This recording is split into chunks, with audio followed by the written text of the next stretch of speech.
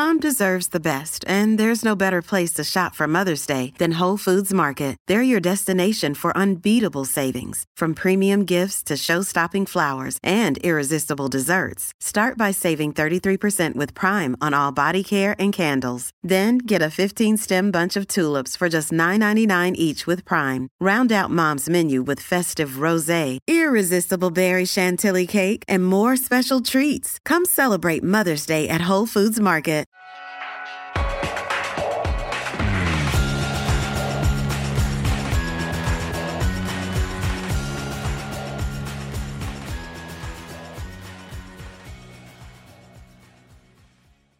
Now, this is the People's Pay-Per-View, so get into the comments, ask us your questions, and we'll try our best to answer them for you. Those of you listening later on podcast, I'm afraid you're just going to have to make more effort to listen live. So what have we got today? Well, the Mirror has splashed on Boris Johnson's announcement of a new food strategy, in which the strategy appears to be not giving children enough food. Now, Pippa, this is your story, but apparently there's a bit of an audio problem at the moment. So Pippa's going to reboot her browser and try and join us a bit later. So I can't ask her to take us through this story. So this is going to be interesting. What's happening is the Prime Minister today is launching his food strategy. Now, this is something that he had a chap called Henry Dimbleby, who, yes, is related to those Dimblebys. He had him look into it several times, okay, as to how we need to feed the nation better. And he was looking into things like obesity and sugar taxes and salt taxes and how much that needs to be in food, kind of rules and regulations, and whether or not and where you need to have government intervention to ensure that people are properly nourished. And there's going to be an announcement about this today. And so Pippa and her colleague Dan Bloom have had some kind of sort of a heads up about how that's all going to work and how it's going to play out and what's going to come up today. And they say that they've been told that more than 1 million children, 1.1 million in fact, living in poverty are going to stay hungry today because he's going to snub this plan to extend free school meals. Henry Dimbleby said in his policy, in the strategy, that you should extend free school meals to everybody who's on universal credit.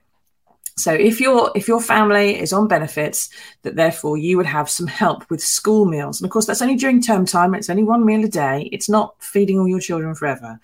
But Pippa and Dan have been told that that's not going to be in the announcement today. It's going to not be included at all. And the policy itself, the whole strategy, has almost nothing to cover child poverty or the soaring prices and the problems that the rest of us are going to have to deal with as well. So they're talking in here inside the main piece, which is on pages 4 and 5, that there's been a 10% rise in the number of children having free school meals. So get into the comments, ask us your questions. Are you having free school meals? Have your children had to have free school meals when they haven't been there previously? I think Pippa's rejoined us now. Can you hear us? I'm sorry. Praise be, frankly.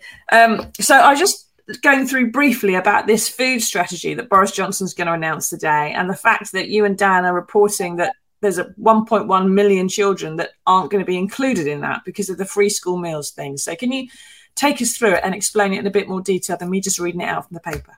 Absolutely. So the key point on the food strategies, it was designed to be a sort of a world-beating strategy looking at food supply and health, including the obesity crisis, the environment, all of those things when it was announced to us by Boris Johnson. And we've had various incarnations of it over the last few years, and now finally have the government's final decision on what bits of it it's accepting. And it was drawn up by a guy called Henry Dimbleby, who founded the Leon chain. And he made lots of quite radical suggestions, like having a salt and sugar tax, recommending a 30% reduction in meat and dairy consumption, expanding school meals to children in all households that are on universal credit. And the government rejected all of those suggestions, and also has focused much of it on sort of farming and production instead. Some say because the Tiverton by-election, obviously farming community is coming up, they were keen to sort of focus on those elements before that because the government's obviously in danger of losing those. But the bit that we focused on in the paper which I think is particularly egregious, is this recommendation of expanding free school meals. Now, all up to 7-year-olds, so reception years 1 and year 2, get free school meals anyway. But other primary school kids, it's done on means testing, and because of the way the criteria is applied, it doesn't automatically go to every child that's in a household that might need it. And what the suggestion that Henry Dunbarby came up with was that if you extended it to all families, all children in households up until the age of 18, where the parents were recipients of universal credit, then you're more likely to sort of catch all the children that need that extra support. But that plan has been rejected by the government for now. We spoke to sources yesterday who suggested it remained on the table. And if you heard ministers on the morning round this morning on the radio and so on, they were suggesting that actually the focus should be, for the cost of living crisis, should not be on free school meals, but should be on energy bills. And of course, the government put in a multi-billion-pound package there initially. But it does seem disappointing that 1 million more kids are now going to be going hungry, or going to remain hungry, because the government isn't prepared to accept this recommendation. And when you were looking into this, investigating it, did you have any indication for them why they're not including this in the food strategy? I mean, the immediate assumption would be that they decided it was too expensive, for example. Yeah, I mean, that was part of it. It would be a multi-million pound investment. And there was also some disagreement within the Tory party as to where that should be focused if you were going to spend it on school meals. So, for example, Robert Halfon, I spoke to yesterday, he's the chair of the Education Select Committee. He thought that money would be better targeted at providing the neediest children breakfast. Some of those would also qualify for lunch, because much of the research suggests that giving children food at the start of the day, not just obviously beneficial for them health-wise and socially, but also improves their academic attainment. And they in general, if the children a child has had breakfast, they're likely to get 2 GCSE grades higher than they would were they not to have breakfast. There are other, but the main motivation, it seems to me, is a financial one, is that it would be incredibly expensive policy, even if you or it would be an expensive policy even if you just applied it to primary school children and not to secondary school children, as Dimbleby had suggested. But if you look at the big scheme, I mean, what sort of country are we if we're letting our children go hungry, is like the first point. And secondly, if you're talking about tens or hundreds of millions of pounds here, the government has already announced a recent £15 billion programme aimed at helping the cost of living crisis with fuel bills, which obviously is really important as well, but suggests that the most vulnerable, those children that even pre-cost of living crisis weren't qualifying for this, for the free school meals, are still being left out. And I think we're probably going to hear much more of it from the likes of Marcus Rashford, the Manchester United football star, who's been campaigning on free school meals, and of course Jack Monroe, the food poverty campaigner, let alone any of the politicians that will also be trying to focus on this. Of course, yeah. Now, keep asking your questions, everybody. My daughter's on free school meals because she's in the youngest. She's in year 1, so she's in this. Every child under a certain age gets free school meals because they've decided that good nutrition at that age makes a huge difference later in life. But I could afford to feed her. So is that reasonable? Perhaps we should be means testing free school meals throughout school rather than just doing it people on benefits when they're a bit older and over 7. But this is the sort of thing, Pippa, like you've said, that the footballer Marcus Rashford sort of campaigned about during the lockdowns. And when he asked for free school meals to be extended to families who were earning less than £20,000 after you've taken benefits into account, the government refused twice to do that and then had to back down twice again, didn't they? So, I mean, what are the chances, do we think, that, like you said, Mr. Rashford and Ms. Monroe may well be reactivated, but what are the chances the government's going to be able to stick to this? Well, it's hard to say, isn't it? Because at the time of the 2 Rashford campaigns, that was about extending free school meals during the summer holidays, because children obviously would then have a 6-week gap, where previously they qualified for them, and there's no guarantees that they're going to get any hot meal during the summer holidays. And it was during the pandemic, so there was, I think, a particular public sentiment that was really important at that time, more than any other, when so many families were hit financially, that extra provision was there. This is obviously a little bit different, and the government this government has tended to prefer kind of like one-off programs than anything that would involve committing it to a big financial outlay over a long period. So, for example, the free school meals of the summer holidays, they could say, okay, here's a pot of several tens of millions of pounds, which would cover that, but it's a one-off. They happen to do it twice. Whereas increasing the threshold for families in general to free school meals, meaning 1 million more kids could be provided for, is a much more expensive business. And actually, Dimbleby recognised this when he made when he announced his updated food strategy last summer. He acknowledged that the cost of extending it would be 800 million quid a year. So he suggested instead raising the income threshold to £20,000, whereas currently a household on universal credit in England must earn less than 7,400, regardless of number of children in the family. So that would bring the cost down to a couple of hundred million to 544 million. So he recognises that there is a financial issue for the government here. But it comes back to my original point, which is if you're spending billions of pounds on supporting people during the cost of living crisis, then why aren't hungry children, your priority? Yeah, they do sort of perhaps matter a little bit more than a tax cut at the petrol pumps. We all want a tax cut at the petrol pumps, but I think feeding children, like you say, may be something that's going to have a bit more impact, especially politically. It's going to work really well for him, I would have thought, to say, we're going to be making this a priority, is feeding the youngest and those most in need, the youngest and the poorest. That would be important, you'd have thought. Now, keep asking your questions, everybody. How do you feel about all this? Do you think the government should be coughing up £500 million to feed the nation's children? Lots of people do tend to say it's up to your parent to feed the children, and you shouldn't have children if you can't afford to feed them and look after them, can't care for them properly. And that may seem fair enough to lots of people, but on page 5, there is a story which is revealing that the number of children eligible for these free school meals has shot up in the past few years by up to 80% in Cumbria, for example. And that means that parents that could afford to feed their children when their children came along, by the time they get to school, are finding themselves so impoverished that then it becomes a problem. So it's not just a case of people must feed their own children, you shouldn't have them if you can't afford them. It's the fact that the affordability changes as your circumstances may change in life. You can be ill, you can lose a job, some kind of tragedy can befall your family, lots of things can happen. So parents, are pretty amazing people in lots of ways, Pippa. I know you and I agree on that, but they still can't predict the future. And it seems like there's this growing problem in places, it includes London and the West Midlands, with these pockets of poverty which are just getting bigger, which means the problem's going to get bigger if it doesn't get fixed.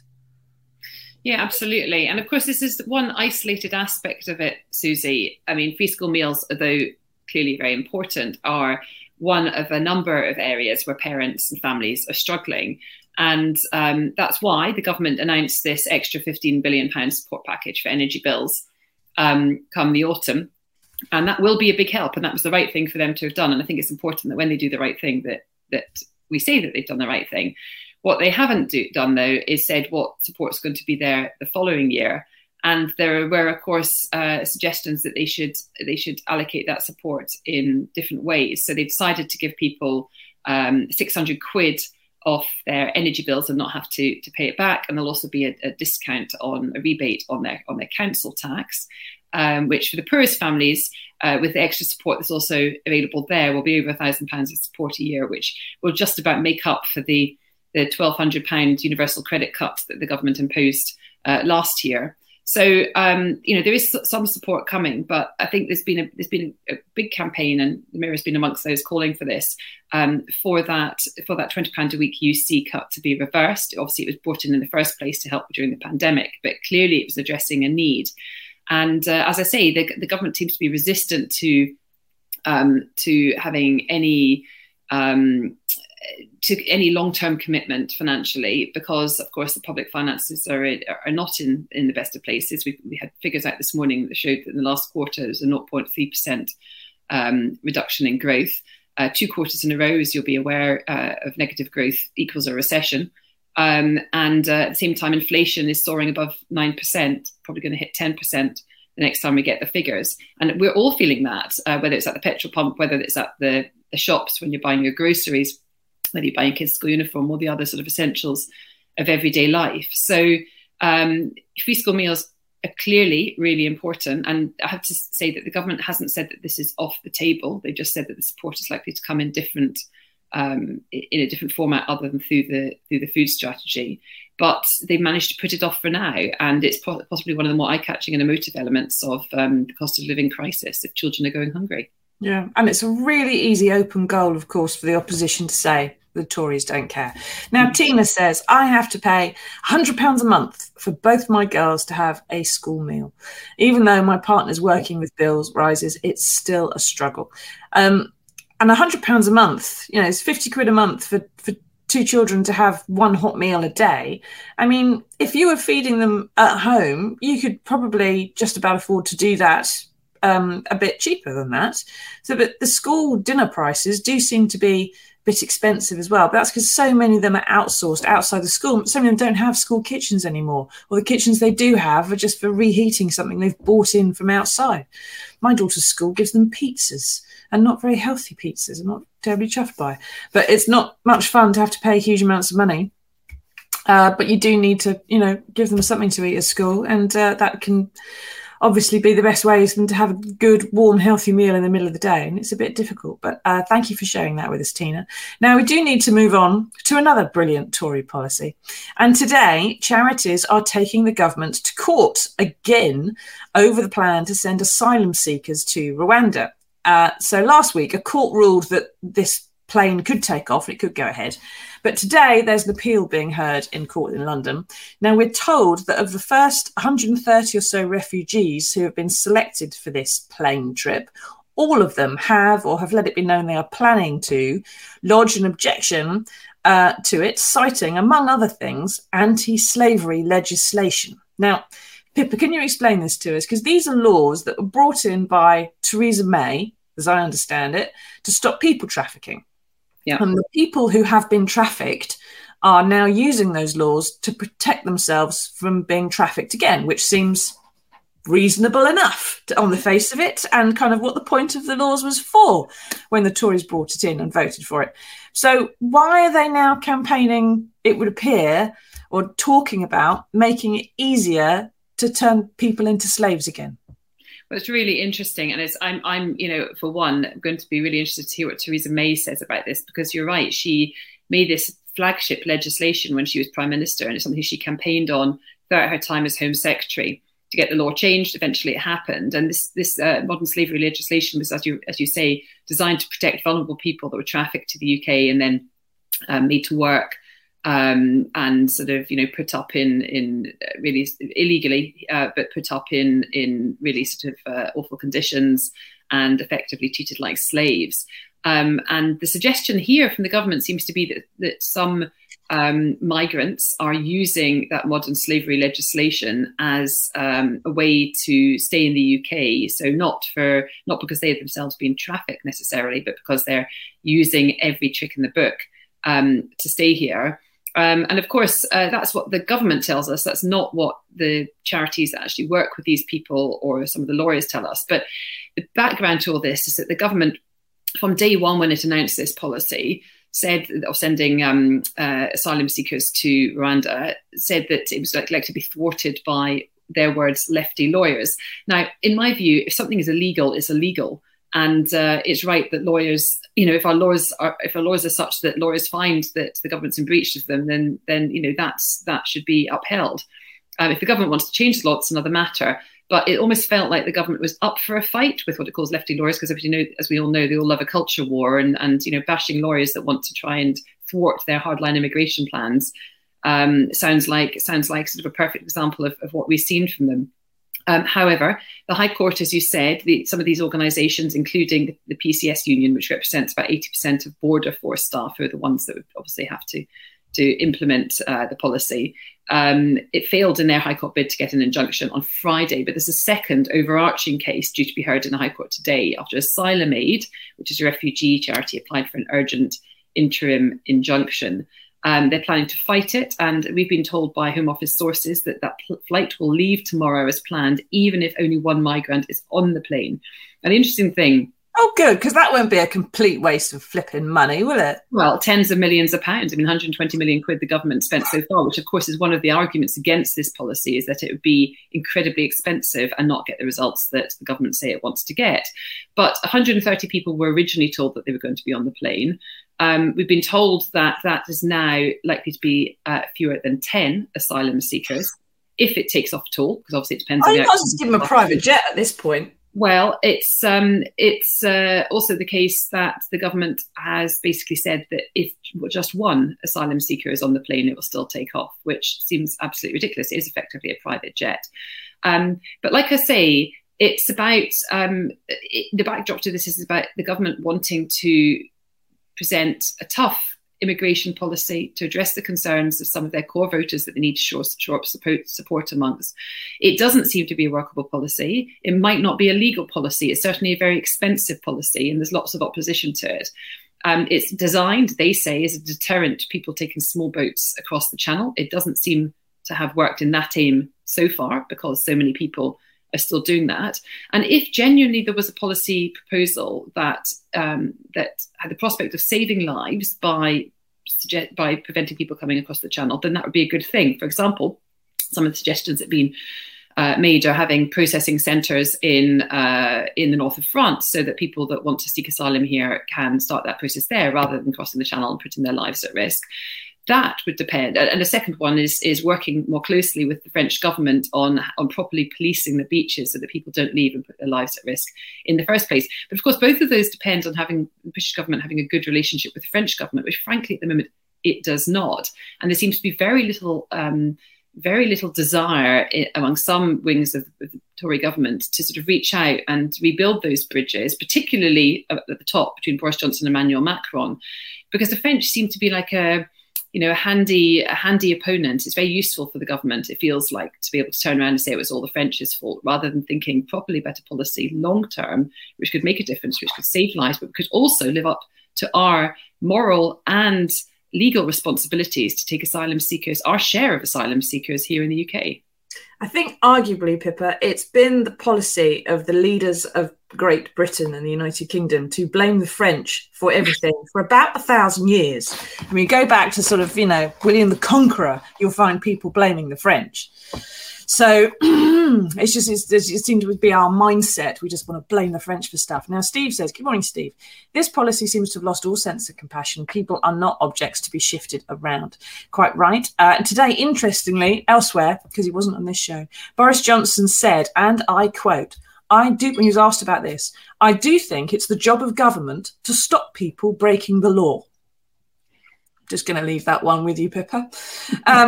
Thank you, everybody, for your comments on that. Now, we're going to move on because we've got to wrap up today, but there is some good news in the world, and here it is.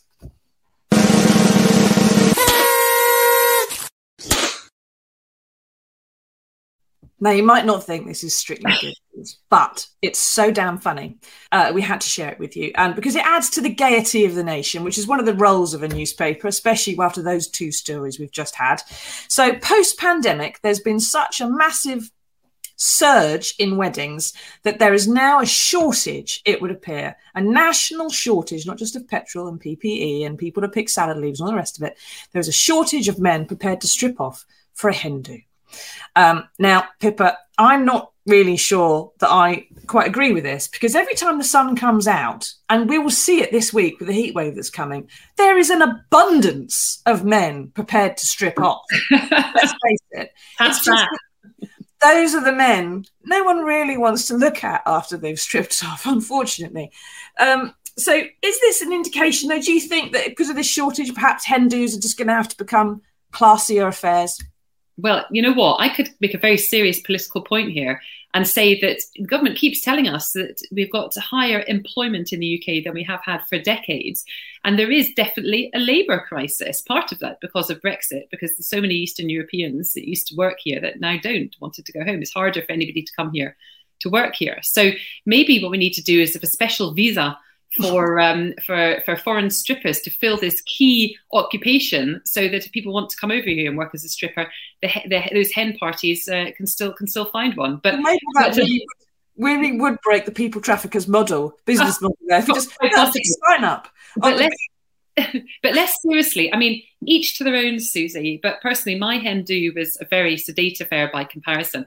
The thought of like a man I'd never met before getting his kit off and gyrating in front of me has never appealed. And maybe I'm just really boring, but I have to say that this doesn't worry me hugely. I'm sorry if there are people watching for whom it's going to ruin your hen do, but I think I would be opting out for this. I would see it personally as a lucky escape that no one was able to arrange a stripper for my do. Well, there is that, yeah. My hen do was also sedate, but I did get a stripper once when I left my job as a defence reporter, and I was much, much, much, much younger in Plymouth, and my friends bought me a stripper, and it was horrific.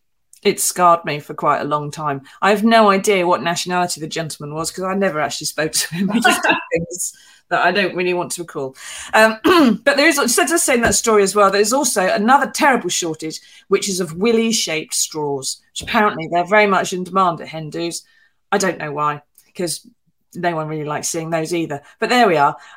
So if you are out there, if you have a Fitbod, and you wish to make some extra money on the side, perhaps to feed your starving children, then according to today's Daily Mirror, what you need to do is strip off and oil up and start walking yourself around there. But, I do think perhaps that may be a way of breaking the people traffickers' business model. If we put a big sign up on the beaches in Calais and said, come to Britain, you can get naked and have a hen do fawn over you, I think actually a lot of people would turn around and go back to just about anywhere else rather than go to a British hen do.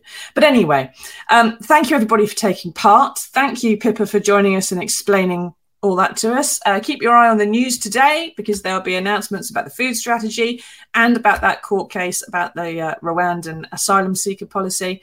And do join us again on Wednesday for another edition of the News Agenda. Bye-bye, everyone.